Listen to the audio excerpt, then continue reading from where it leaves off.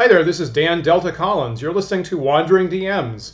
Wandering DMs is broadcast live every Sunday at 1 p.m. Eastern Time on twitch.tv/wanderingdms and also youtube.com/wanderingdms. We hope you enjoy the show.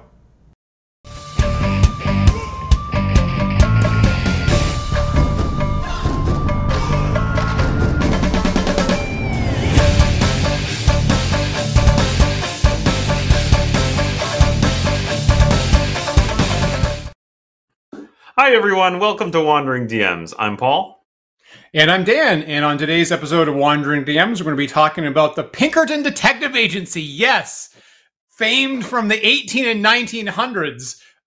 So a little bit of a historical show here on Wandering DMs today, except that they're breaking down the doors of Magic the Gathering players at the behest of Wizards of the Coast in the last week. So we'll be talking about that, probably blowing some of our minds that they still exist. So we'll be talking about that and other gaffes of major game companies and why they come to pass today on Wandering DMs. Before we get into that, I just want to remind everyone that, as always, immediately after the show, we will be hosting our after-party chat for our patrons. So that is a private video chat that is live on our Discord server, our private Discord server that is accessible to all our patrons. If you would like to join in on that, all you have to do is go to patreon.com/wanderingdms. Become a patron at any level, and you'll get access. And we'll be there in about an hour. We look forward to that every week. And, of course, every one of our tier levels gives access to our Discord server where we have conversations happening all the time. And today's example is really great because our patrons, put us on notice about the gaming news story in the last week, which generated this show topic. And I guess, Paul, you told me that this was happening a couple of days ago, and I have been laughing on and off for all weekend long at how amazing and crazy this story is. So big thanks to our patrons like Ash and Hobo Ogre and people that pointed out this story to us, because I never, when you first told me this, Paul, you said, "Did you see the story about the Pinkertons?" And I'm like, now that name rings a particular bell for me. Obviously, it can't have anything to do with the gaming community. So this must be an adventure or the name of a creator that's come up or something like that. And no, it's the actual Pinkerton Detective Agency from the 1800s actually forcing their way into people's houses today over Magic the Gathering cards. So this came to me through a lot of people sending me clips from other YouTubers or TikTokers or et cetera who are talking about this. I'm sure, just quickly Google Wizards of the Coast and Pinkertons and you'll find information. But just to give it a very high level for anyone who isn't aware, apparently there was a YouTuber who was accidentally, through a shipping error, sent some Magic the Gathering cards that were not yet supposed to be released to the public. That YouTuber recorded themselves opening the box and kind of showing the cards. And the response from Hasbro, Wizards of the Coast, was, "That's our stolen property and we need to reclaim it." And so they sent the Pinkertons to this YouTuber's house to reclaim their stolen property. Basically showed up at the YouTuber's house. Bunch of big, strong-armed goons came, banged on the door and said, "Give us back our stolen goods," and made threats, like jail time threats, like real serious, scary sounding stuff. Mm-hmm. We're going to call law enforcement. Handed over the cards. We're going to sue you for hundreds of thousands of dollars. According to the YouTuber, they did actually force the door open on his wife initially, I guess. So I would be scared at that. Jeez. Yeah, it's pretty scary stuff. I believe that the response from Wizards has been to apologize and offer other product, I guess, in compensation.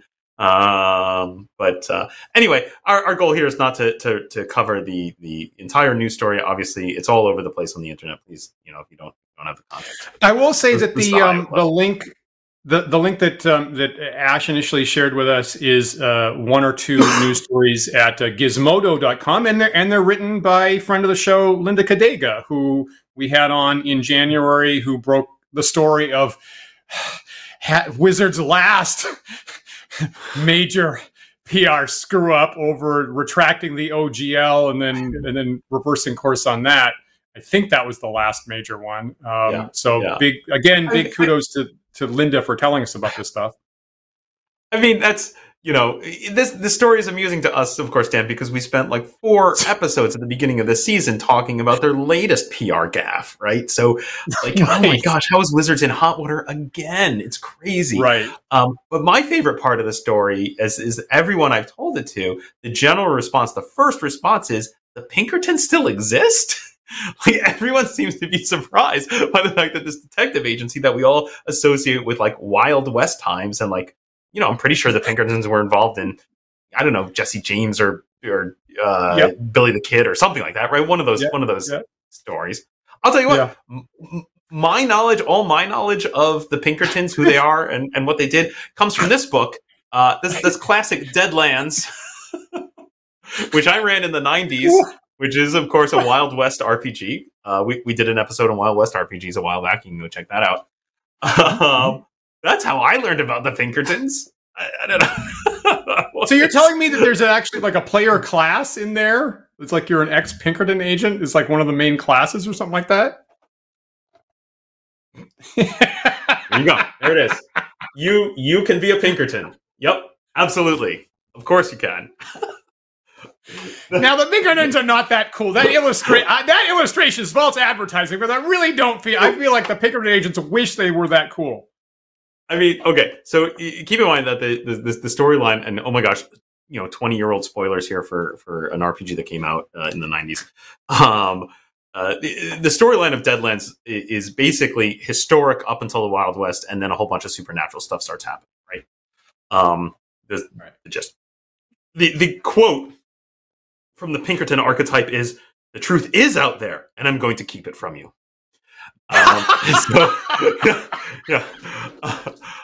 So what do I know about the Pinkertons? According to this lore, I know that they're enemies with the Texas Rangers. I think that's just this lore. I don't think that's a historic fact. I think it's something to do with the way things unrolled in Deadlands. But yeah, they were detective agency, and so of course they're being hired by the Northerners to go investigate the weird supernatural crap that's going on, but also to suppress that information. So I knew that Pinkerton still existed, right? And the the thing is that I feel that so historically, they first came to fame as the protectors of Abraham Lincoln, right? Is actually how they became. Supposedly, they foiled an early assassination attempt before Lincoln became president, and they were his private security all through his administration, concluding with an epic failure to protect him from an assassination, obviously. So that's item number one in the 1800s.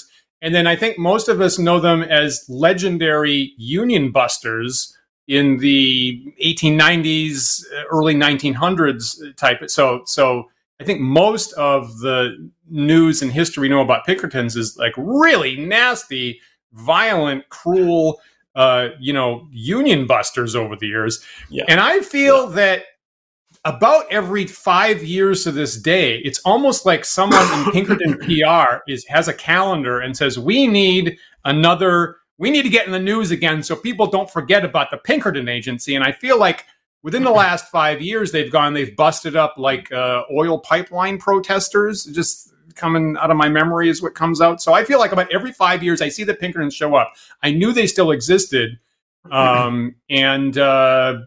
I guess, and this is how they put people on notice that you can still hire. My favorite thing, Dan, about talking about this issue with you was, I think one of your early reactions is part of why it's so surprising that the Pinkertons exist. Is how have they not been sued out of existence yet? Right?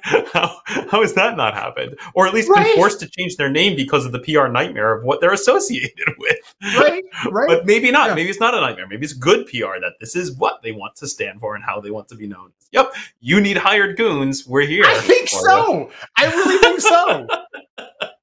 Now, Ash in the chat right now just put up. Well, they might have the Pinkertons and the Rangers might actually have become enemies at a later time because Congress passed the Anti-Pinkerton Act that forbade what's the whole the whole thing that forbade the feds from, I guess, the feds from hiring the Pinkertons, I think is what that is. Right. I feel like that acts as something like you can't hire these kinds of enforcement agents, blah, blah, blah. And then it specifically names the Pinkertons as an example. Yeah. It's like, so this is how confusing this story gets, right? Is I go to read up on these articles and I go to read up on this stuff. And in Linda Cadega's first article at Gizmodo this week, right? They briefly reference, this is how confusing this is, right? They briefly reference Pinkerton's previously involved in the Battle of Blair Mountain. And okay, so I'm like, all right, that's a game, right? So there's like a role-playing adventure called the Battle, or a board game called the Battle of Blair Mountain that they previously like protected or investigated. Like, well, no, that one's an actual real world actual thing that happened in West Virginia in 1921. There was an actual Battle of Blair Mountain between union protesters and company agents, including Pinkerton detectives, that culminated in an actual battle with machine guns on both sides. Apparently, over 1 million rounds of gunfire were exchanged, and it didn't stop until the federal army came in to break up the two sides. So I'm like, that can't be real, but that was actually real. And that's is that not the perfect name for an adventure? Is that not the perfect name for like your next Lord of the Rings movie, The Battle of Blair Mountain?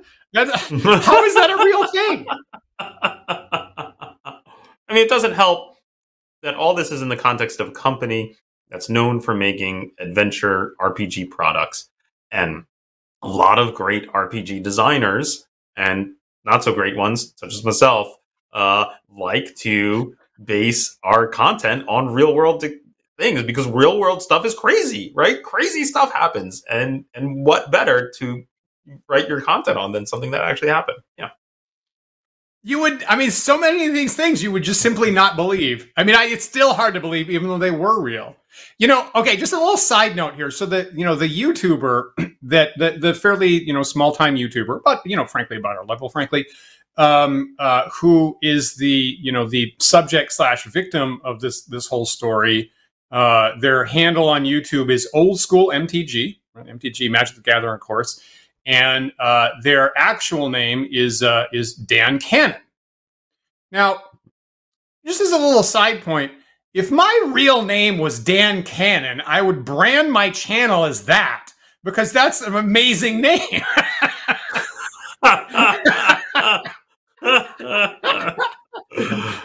little free YouTube advice there for our friends. MTG, aka Dan Cannon. You've got the perfect name. Take that. That's great.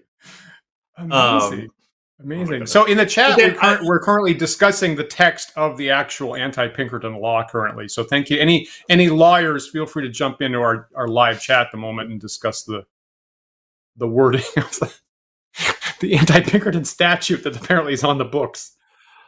So Dan, I think one of the reasons you and I wanted to talk about this is because, one of the big questions here is like, why would they react in this way, right? Like, oh no, we made a shipping mistake, and our answer is to send hired goons to an individual's home to bang down the door. That just seems like absolute craziness. And you and I have a little context for this, having worked in the video game industry, which is adjacent. I think anything in the entertainment industry in general, our experience, your and my experience at least, has been that they love to be super secretive about new projects. I would say every video game I've ever worked on is usually guarded by NDA. I'm forbidden from talking about it. And there's a lot of pressure around from the marketing department of, do not let any information about this out until we can carefully release the crafted, exciting announcement. Mm-hmm. Mm-hmm. And then the irony is, in my personal experience, they usually flub it. Right? It lands with a wet thud, and they go, well, we tried. Right. But I think that I'm used to companies guarding their secrets like this very carefully. Yep. when I was, in the 90s, my first game job was at a company called Papyrus Racing, which made NASCAR racing games for PCs and other platforms, IndyCar, Grand Prix games like that. And yeah, there was a kind of late era. In some ways, it was a great place to work, and kind of in a late era when things got a little bit more tense, I would say. At some point, there were a couple leaks about what we were working on for the next edition, and the then CEO came around and kind of quasi-threatened everybody on the premises about, if we find out who you are, you can be fired, and it's really important that you not do this, and all that kind of stuff. And did it make much difference? I don't think so. Yeah. And it's one of those things whereby, once again, you have one person working for salary at the company, in marketing, and can they hold a candle to someone who's really actually passionate about the game as like part of their life? Sometimes they would have been better off with the person that was really enthusiastic with the game being meaningful to themselves rather than the person doing it for a paycheck. I mean, here's a question for you, Dan. Given everything that's happened around here, how do you think this will impact the bottom line of the particular Magic the Gathering set in question here? Like you're asking about, will the leak reduce it? Is that basically the question? Yeah, and not only the leak, but in general the response and all the news coverage around the Pinkertons and etc. Like, what do you think the net effect on the bottom line for Wizards of the Coast is here? I'm bad at this, right? This is what I'm really bad at. I mean, they say no press is bad press. So here we are. We've never had it. We've never had an episode talking about Magic the Gathering cards before. So, maybe it's a net plus, possibly. Yeah, I would say both. I would think that both events would have a positive effect on the bottom line. The leak, like if they had just let it go and he had just leaked the information, that would have increased coverage and more people would have been excited about the set. And now the fact that they've done a horrible job at responding to the leak, I think that's also going to increase their bottom line. I think it's all good. Ultimately, so on the one hand, that's the Streisand effect, right? Is it like your attempt to squash the leak causes it to get more publicity, and then possibly to multiply a negative by a negative, the more publicity is actually good for you. So I guess if they do if they do an even numbered of screw ups, maybe it winds up being good for them. Maybe, I don't know. Here's a fun little piece of news that comes thanks, I believe, to Ash in our Discord server. Wizards has posted a new job listing 2 days ago for a Director of Strategic Response Communications. That's quite a title. Very nice salary range on this job listing. So clearly a high level position. And I'm going to read you one of the lines here because it just delights me. As a member of Wizards' communications team, you will partner closely with many cross-functional teams to develop impactful, rapid response, and crisis communication strategies. And my favorite thing about this is basically what it sounds to me like what they're saying is, we're not going to stop doing stupid shit. We just need to hire someone to manage the rollout and response to the stupid shit we're going to do. Yeah. We know we're going to have ongoing crises, so we need a crisis management team. That's not a good look.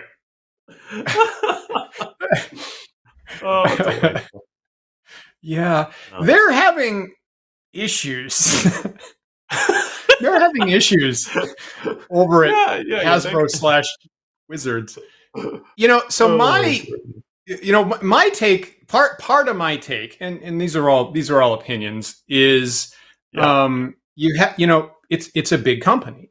And, one of my theses would be that just the bigger the company gets, the more and more likely it is that you have multiple departments working in ignorance of what somebody else is doing.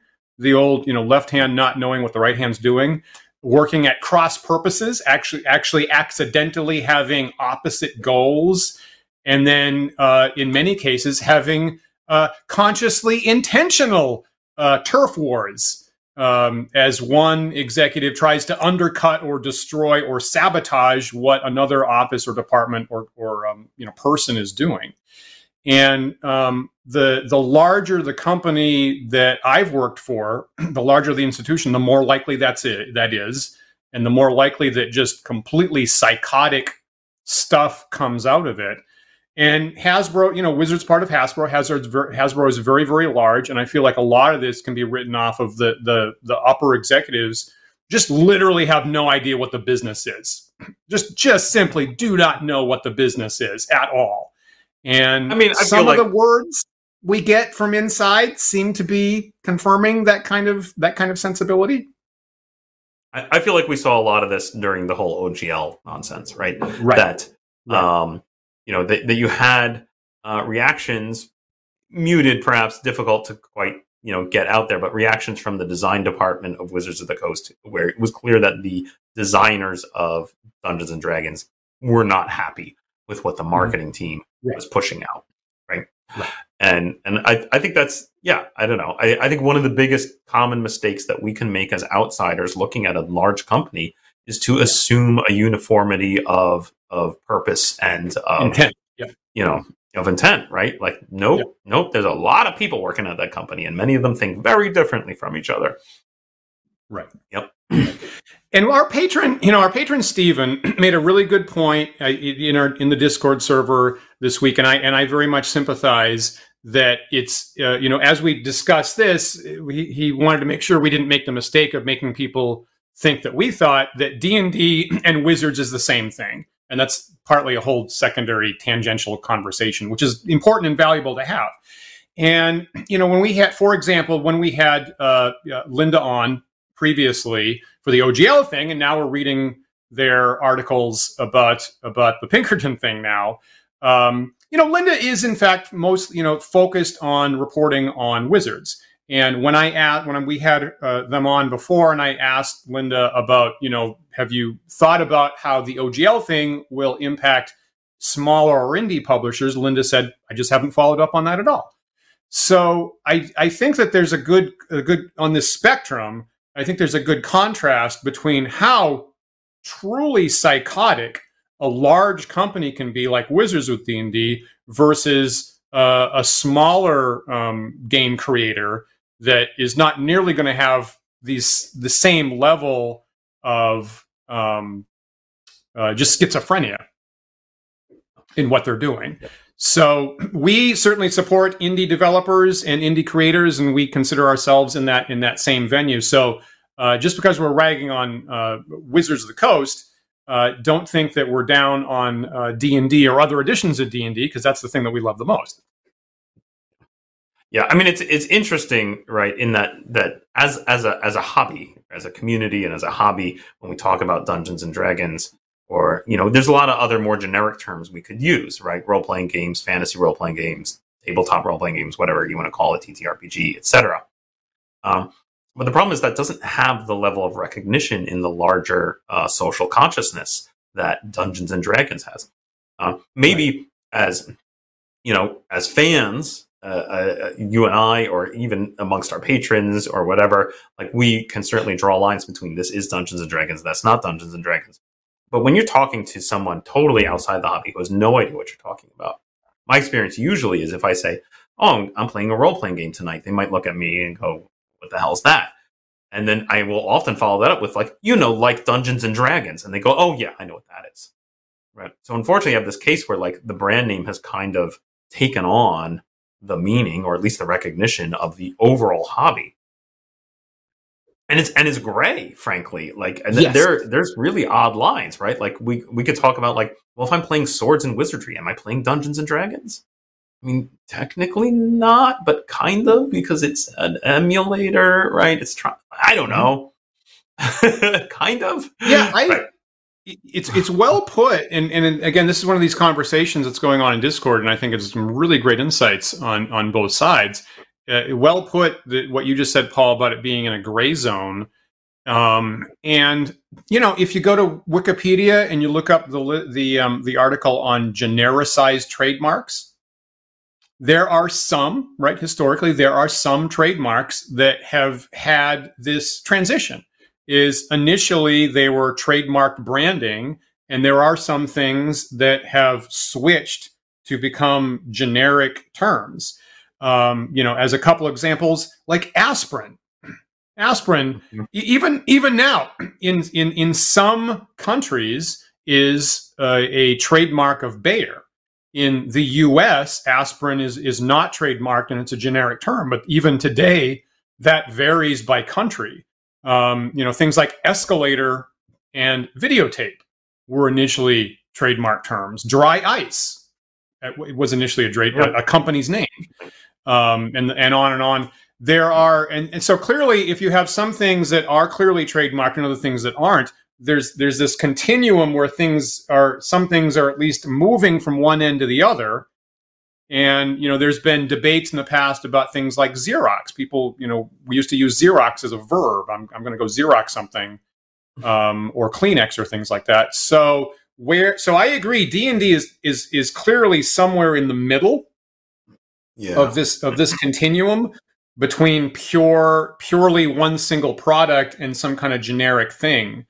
And that's kind of sometimes an uncomfortable place to be. Yeah. Yeah. And then it raises the question in this case, right, of what, in this particular case, this response from Wizards of the Coast to send the Pinkertons to someone's house, are they damaging the good name of Wizards of the Coast? Are they damaging the good name of the hobby at large, of Dungeons and Dragons? Right? Like what is the impact here? What are they hurting? What are they, helping? If they're helping something. It's funny because I think it's a good point that when I'm in larger society, when I'm not in a gaming context, I will definitely use a phrase like role-playing games like Dungeons and Dragons, if you know what they are, and be kind of comfortable with that. And then if I'm at a gaming convention, I will say that I have felt uncomfortable. I have seen one or two game runners at conventions that proudly said, I advertise the game that I'm running as D&D, and it's totally not. And isn't that funny? Because I get players at my table, and then I force on a different game system on them, and they don't have a choice at that point. And I think that's great. And I'm like, that's cringy to me. That's a lot. That's a lot. Right. I would prefer you not list D&D in your game listing at a convention and then pull out a different system. That's troubling. I personally kind of ran into this problem in a horror scenario that I run for Fearful Ends, which is the brand name of the game system that I wrote that I'm running, fearfulends.com. Usually when you're listing a game at a convention, you have one line for a title. What is the title of this game? And the scenario that I was running was specifically set in the 80s around the emergence, or, sort of with themes of the Satanic Panic, around the emergence of this new role-playing game that everybody was worried about. And you play characters who are investigating disappearances of people who play this game. And so I wanted to title the adventure Dungeons and Dragons. And I thought, if I put a listing in a convention, calendar whose title is just Dungeons and Dragons, that's going to be confusing as hell to anyone who reads it. They are not going to know what I'm talking about. So I renamed it. I named it something totally different because I was like, that's not going to fly. People are not going to know what that means. What did you call that game originally when we played it in-house? Is that what you called it? I never named it. The thought crossed my mind to name it Dungeons and Dragons, and I never did. And ultimately, I named it Mazes and Monsters, which is the name of a novel written by someone during that period about about the era of the Satanic Panic. So it's a nod to that. And then within the game, I call depending on the audience, sometimes I call the game they're playing Dungeons and Dragons, and sometimes I call it Mazes and Monsters, depending on how worried I am about copyright lawsuits. I feel like I want to riff like just a little bit on, you know, the big company thesis. And a couple minutes ago in the chat, William recalled the Apple iPhone issues in the past. Let me throw this up here. So Williams was recalling the leaked iPhone 10 years ago, where someone lost a prototype iPhone, and then again Apple sent investigators to go threaten and retrieve it. And it's interesting William says that because just 3 days ago, there was an article on a couple different news services about Apple at the Apple company, the fact that they haven't been able to make progress in AI on their Siri device because of corporate infighting. And you've got different offices and different departments with different opinions, and they're all actively sabotaging each other over making progress. And the engineers can't get data out of the device. And, and then there's, legitimate issues like we want people to have privacy. Therefore, you can't get any data over how people are using it back. And then there's issues like, like executives who want all the Siri responses to be artisanally written by a team of human writers, of which they have 20 people, and every single response needs to be artisanally written, which obviously doesn't scale. So you can't they're not permitting them to use procedurally generated responses, which doesn't scale at all. And they also blocked, someone had the idea for a bug report, right? A bug report option. And that was blocked because the executives don't want people to think that there's bugs. They want the illusion of a perfect, pristine, completely bulletproof Siri service. We would never have any bugs. Therefore, you can't get feedback on the bugs that do exist. And I feel like that was really just in the last 72 hours that story came out. And that was, to me, really emblematic of the schizophrenia you have at a big company like that. Yeah. I'm chuckling here because I'm reminded of having worked in software, both video games and briefly not video games for a couple of years. I did some security software. One thing I can tell you is that the version numbers of software, which we're now used to version numbers not just being like 1, 2, 3, but like the many decimal places, maybe version 10.0.7, right? And like that sounds very technical and interesting. And what drives those numbers? And I can tell you what drives those numbers is marketing. Only marketing. It's all BS. Every place I've ever worked, like as much as the engineering department would like there to be technical reasons about what each column of numbers means, I have so many times worked on software where ultimately it was renumbered based on marketing demands. Well, that's interesting for me to hear because as someone that hasn't actively worked has not worked in software actively for a number of years, I've researched what's called semantic versioning, and I've actually tried to faithfully apply it to my own stuff. So what is used internally for lots of engineering departments want those to be major, minor, revision, whatever of like, this is the, these kinds of change. If it's a bug fix, we just increment the third decimal place. And then if it's like actually got new features, we increment the middle decimal place. And if it's like a major revision to the software, then we increment the top level version number. And that all makes sense and great. But like the question is like, when you're releasing to the public and your marketing team gets involved and they're like, okay, we have a new release coming out. The version number difference to them between, say, 1.05 and 1.5 and 2.0 are huge. And they believe that it means something to the consumer, which it kind of does, right? As a consumer, if you saw those 3 version numbers, you'd make different assumptions. And they want to craft it and they want to change it. And I've definitely worked on things that were 1.05 that got bumped up to 1.5 because they thought that was more, or 1.2. This should technically be version 1.2, but they're like 1.5 feels better. It feels like a bigger jump. Yeah. I've worked on that. I've worked on that. Oh, gross. We really want to jump to 2.0 because it's, we can make a bigger splash about it in our marketing speech. Yep, for sure. Okay. I guess I don't. Maybe I don't interface with public-facing products enough. Huh. Yeah. Well, it's good for me to hear. It's interesting. I would expect something different, honestly. I bet it's different for, say, free software, right? For Right. anything that's released that's open source. Like, you're probably cooler heads prevail because there is no need to market. Yeah. There's no marketing, right? Right. So maybe that has a little more technical reason for or if it's purely an internal module, right? Same kind of thing. I will say, taking a slightly longer view, like, so, because my recollection of versioning is that the whole strategy can't live more than about 5 or 7 years with a particular marketing company. So, as an example, Windows, right?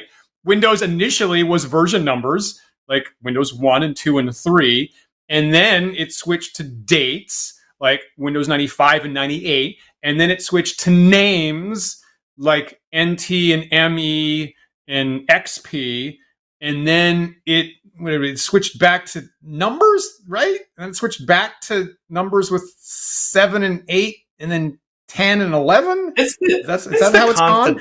It's this constant push-pull, frankly, between, I think, your engineering and your marketing department, where, like, I remember people started using words, right? Engineering teams started using words because they're like, look, marketing is just going to change this on us anyway when we release. So we're just going to make up silly words just so that we can talk about a thing and know what we're talking about.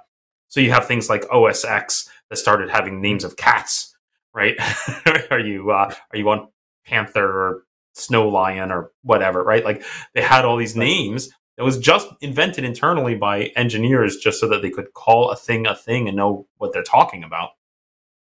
And then somehow this got into marketing, or got out into the wild, and the marketing discovered people think this is cool. So let's definitely brand it this way. It's interesting. Yeah, it's what does that feel like? It feels like something really ugly. Yeah, weird, super weird, super weird. Whatever the marketing company attempts to pitch winds up becoming uncool as a result. Of it. Just as long as I'm bashing marketing teams here. Sorry, marketing people. Don't mean to be a jerk, but I'm reminded. I was recently watching a GDC talk about a very technical thing for making video games when you're dealing with writers who are writing your dialogue and your narrative and etc. content. And he had this brilliant line that just, I was absolutely laughing, crying, and I couldn't believe that the audience in the video that I'm watching wasn't also cracking up over this. He was talking about writing tools for your writing team, and he said, like, make sure, that you're taking care of your writers. Your writers are smart people. They know what they're doing. Actually talk to them, find out what their needs are. They're smart people. If they weren't smart, they wouldn't be called a writer. They'd be called something like VP of marketing.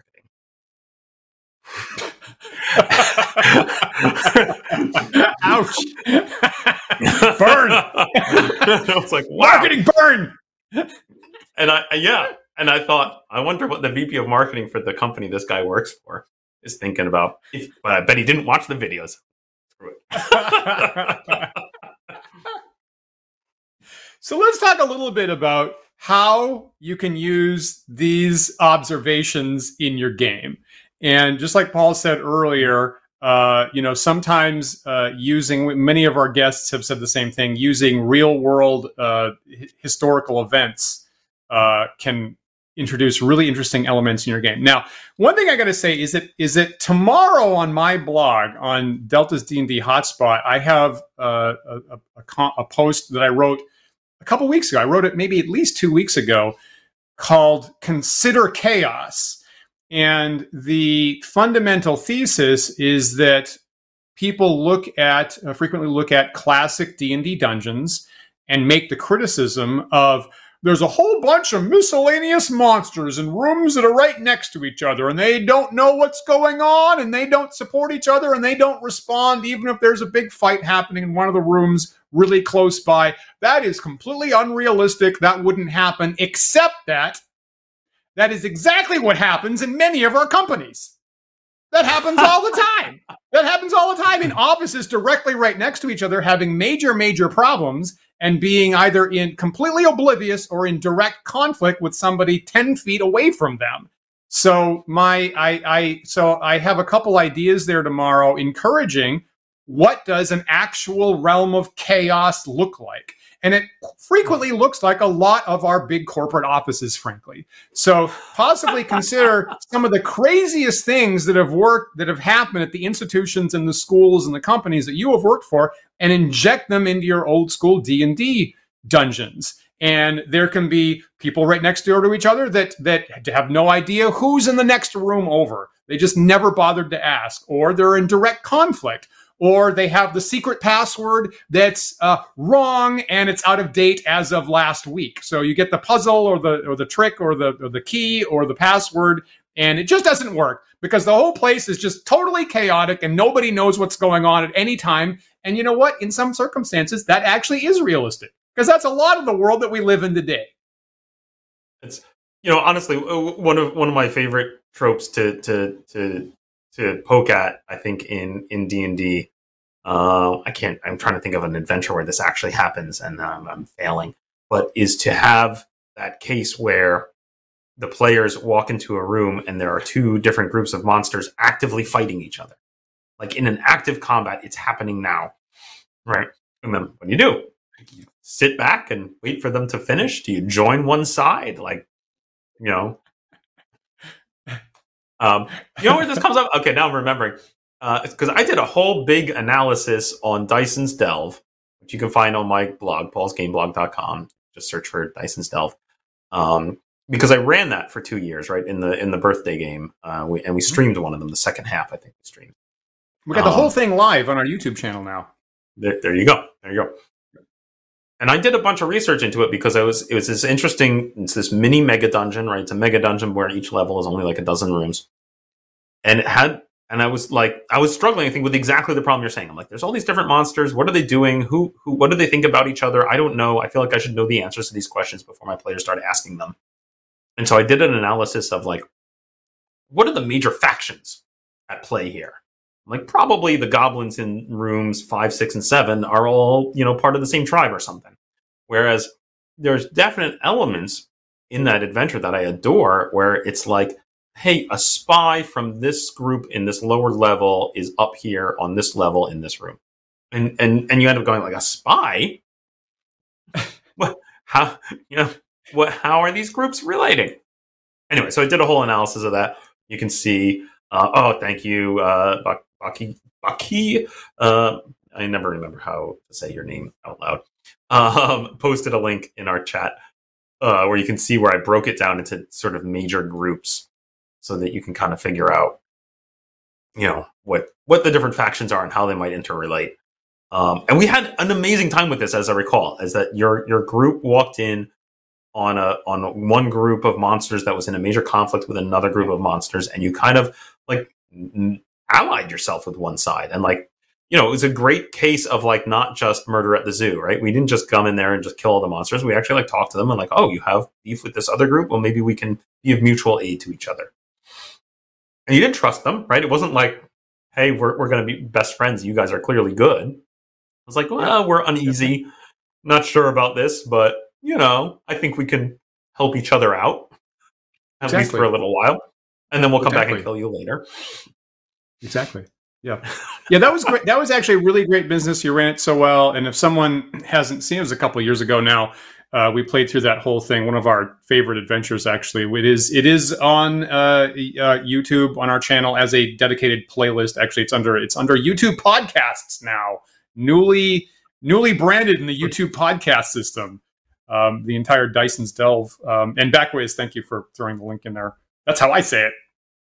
So other things you can do with this, and one of the things that Backways put in the chat early today actually was the idea of using this whole Pinkerton fiasco as an adventure seed of your parties. What he wrote earlier is your party has been summoned. Do I have that here? Earlier on, he said your party's been summoned to the Wizard's Tower by the sea and tasked with retrieving a deck of many things that's fallen into the hands of a commoner. I guess he put that in Discord, right? It's part of our Discord discussions where that was. That's great. Right? That's Absolutely. Great. Oh, there's an adventure readily made there. Yeah. Right. That's fantastic. I mean, you were mentioning, Dan, I think that go on. Maybe you're about to say it. Go for it. So my personal take, my instant take is running a superheroes game like Marvel Superheroes is having a company that just provides the nameless goons for all the supervillains. Is there? And I'm not sure. I was looking for this. Like, I feel like that should be a thing that's actually already in Marvel Comics or DC Comics of the company that just provides the nameless goons as a hiring service. And it's in Marvel, I feel it's a little bit like Hammer Industries, a little bit run by Justin Hammer. Although most of the supervillains they create actually have names. And I will say again, I've said it before, right? And I'll say it again, that one of my favorite characters in the MCU is Sam Rockwell playing Justin Hammer. And I please people at Marvel, make a Disney Plus series for Justin Hammer and get Sam Rockwell back playing that character, because he was so good and the character is so good. And that right there is a tailor-made Disney Plus series of every episode. He creates a new low-level supervillain and has them go to do something stupid. A lot like Pinkerton's.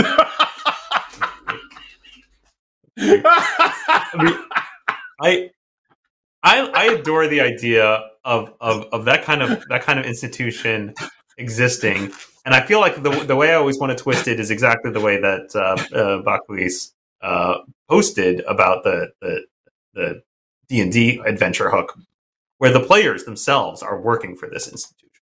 Right, they're being hired out as goons, and maybe they don't realize it right away. And they think like, this is just a job, right? This is a fun job, or not a fun job, or it's a job. It'll get us paid. And then they realize, like, oh, hey, are we the baddies? It's a reference.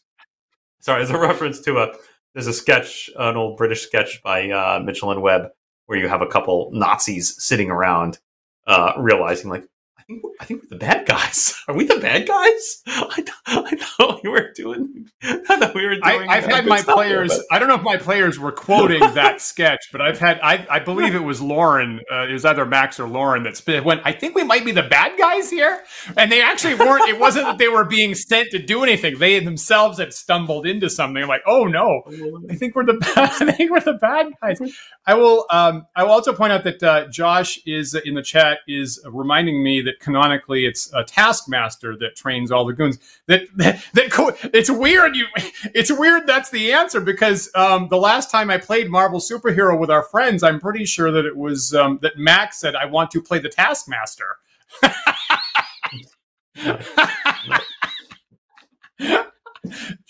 just across my streams a couple times there. And the other thing that came to mind is I mentioned this whole affair to my partner Isabel here just before the show started, and we both started laughing. And Isabel's take was, someone needs to tell Hasbro that they're a toy company for kids. Have they forgotten that you're fundamentally a toy company for kids? Because this is like Santa Claus hiring the Pinkerton goons to go make his naughty list or something like that. So there's your Christmas themed adventure for this year. You know, and I think a lot of folks have pointed out, one of the crazy things about this story, just to bring us back to the beginning here, is that it was their mistake. It was Wizards' mistake. They sent, you're right, like they screwed up. It's not, this guy didn't go out there and try to buy unreleased Magic cards. They showed up at his door. Because they named it horribly, right? The name of the set is something Aftermath, right? And right. It's got the same, almost the exact same name as the set that preceded it. So somebody who didn't know what they were doing looked at the box and didn't realize it was for the new set, not the old set, and sent the wrong box. Right. There might be a distribution, like a distributor error. But I mean, as if I wasn't a complete expert, you could throw one game at me called Magic and another game called Magic: The Gathering, and I would assume it's the same game. Right. I wouldn't know that the subtitle was really key to distinguishing two different product lines. So I want that in this theoretical adventure that we're making. Is not only do you work for this goon squad that's getting hired out, but you realize that the thing you're being made to do is ultimately to cover up a silly mistake made by the company who's hiring you. Yeah. Please apply excessive force in this ridiculous situation where we don't want to be embarrassed that we made a mistake. Well, one thing that was pointed out is that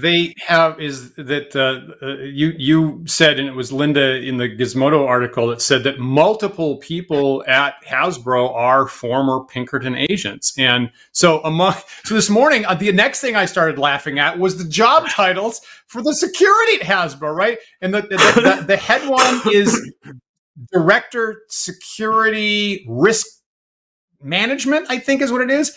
And the second in command is Global Investigations.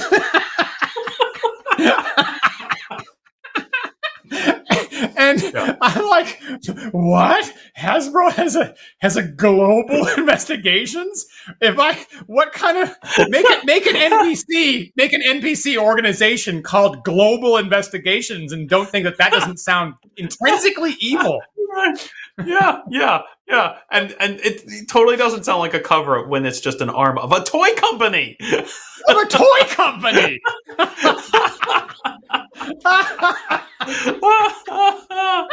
Oh yeah. You can't make this stuff up. What's next? My skateboard company is allied with Blackwater to make sure the wheel design doesn't leak out. Jeez, Lord, people. Rein it in. Oh god. All right, Dan, we're almost out of time here. Got any final thoughts on the Pinkertons or their use to enforce what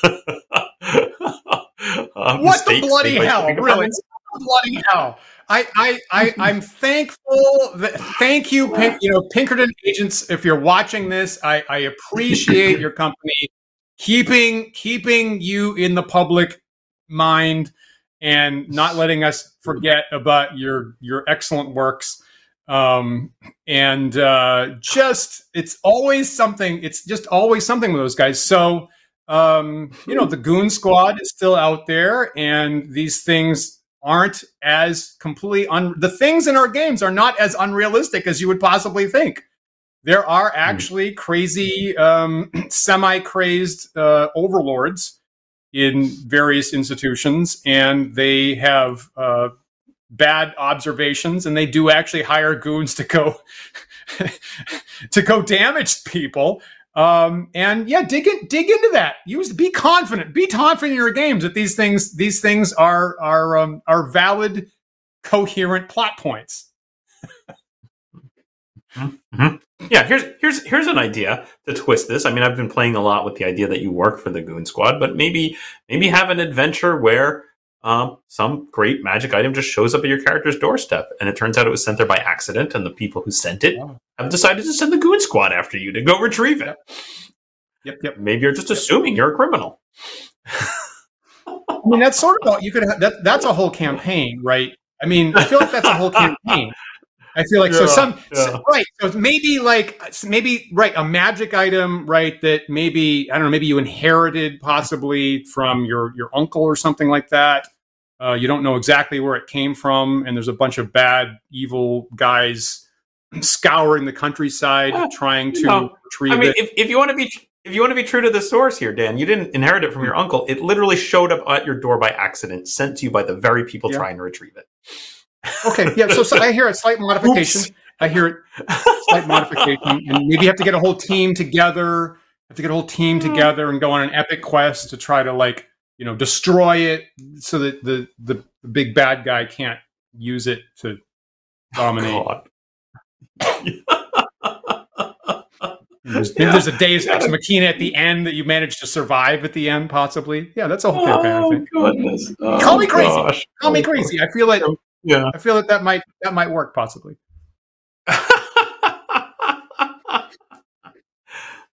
Maybe. Is that your argument, Dan? Is that these Magic the Gathering cards wanted to be released onto YouTube? that they influenced their way across multiple owners to get onto YouTube?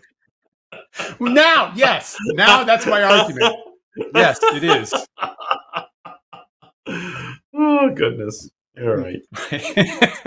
Well, folks, thank you for joining us on this very strange romp today. If you have any thoughts on further how to warp this strange news into an excellent adventure hook, why not leave it for us in the comments?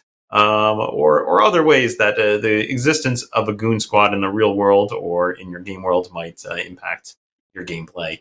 Leave us a comment in the YouTube video comments here. We'd love to hear from you. And maybe that will supply us with topics for future episodes. Absolutely. And of course, if you're new to the show, remember that you can like, follow, and subscribe to us, the Wandering DMs. We're on YouTube and Twitch and Twitter and Facebook and GitHub and TikTok and places like that. We've got the handle Wandering DMs on all those sites, so look for us there and subscribe, and you'll get updates for future crazy show ideas that we'll be having. If you prefer to listen to our show in audio-only podcast format, you can find those podcasts on our website at wanderingdms.com. Also, through various podcast carriers such as iTunes, Google Podcasts, Spotify, Stitcher, Pocket Cast. If you're listening to us right now on one of those other carriers and they offer the ability to do so, please rate and review our show on that carrier's site. That helps other users of that site find us, and we really appreciate it. Yeah, we really do. And of course, big thanks to our patrons who support the show. And if you'd like to join them, please visit patreon.com/wanderingdms. Like Paul said at the top of the show, every single tier, even the $1 tier, gets you access to our Discord server where the conversation continues and ideas come up. Like for the show today is where we got that. And we'll be there for our live continued chat in about 10 minutes there for the next hour. And maybe you've got some, maybe our patrons have some other great ideas that we're looking forward to hearing about as we continue that. And we're both there today. Glad to be back from our busy convention season that happens around April for both of us. So I know that, Paul, you were hit a little bit by a little bit of crud issue for your convention this past week. I think you're looking good to me, Paul. I'm glad that you're recovering. Thanks. I'm sure a review of this show will hear my barking cough come up time and again, but I'm trying to keep it back. Hopefully as the weather continues to improve, so too shall my health. Cool.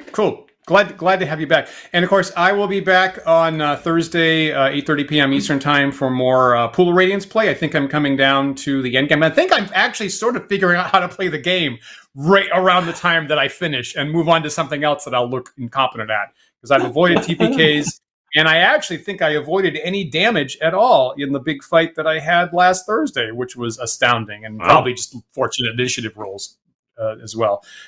So that felt good. Hopefully I'll continue on the on that trend there. I hope. Yeah. And then we'll be back next Sunday for more D&D ish chat next Sunday. So don't forget, we are live every Sunday at 1 p.m. Eastern time. So we really hope that you'll join us next week for another thought-provoking discussion. We'll see you then.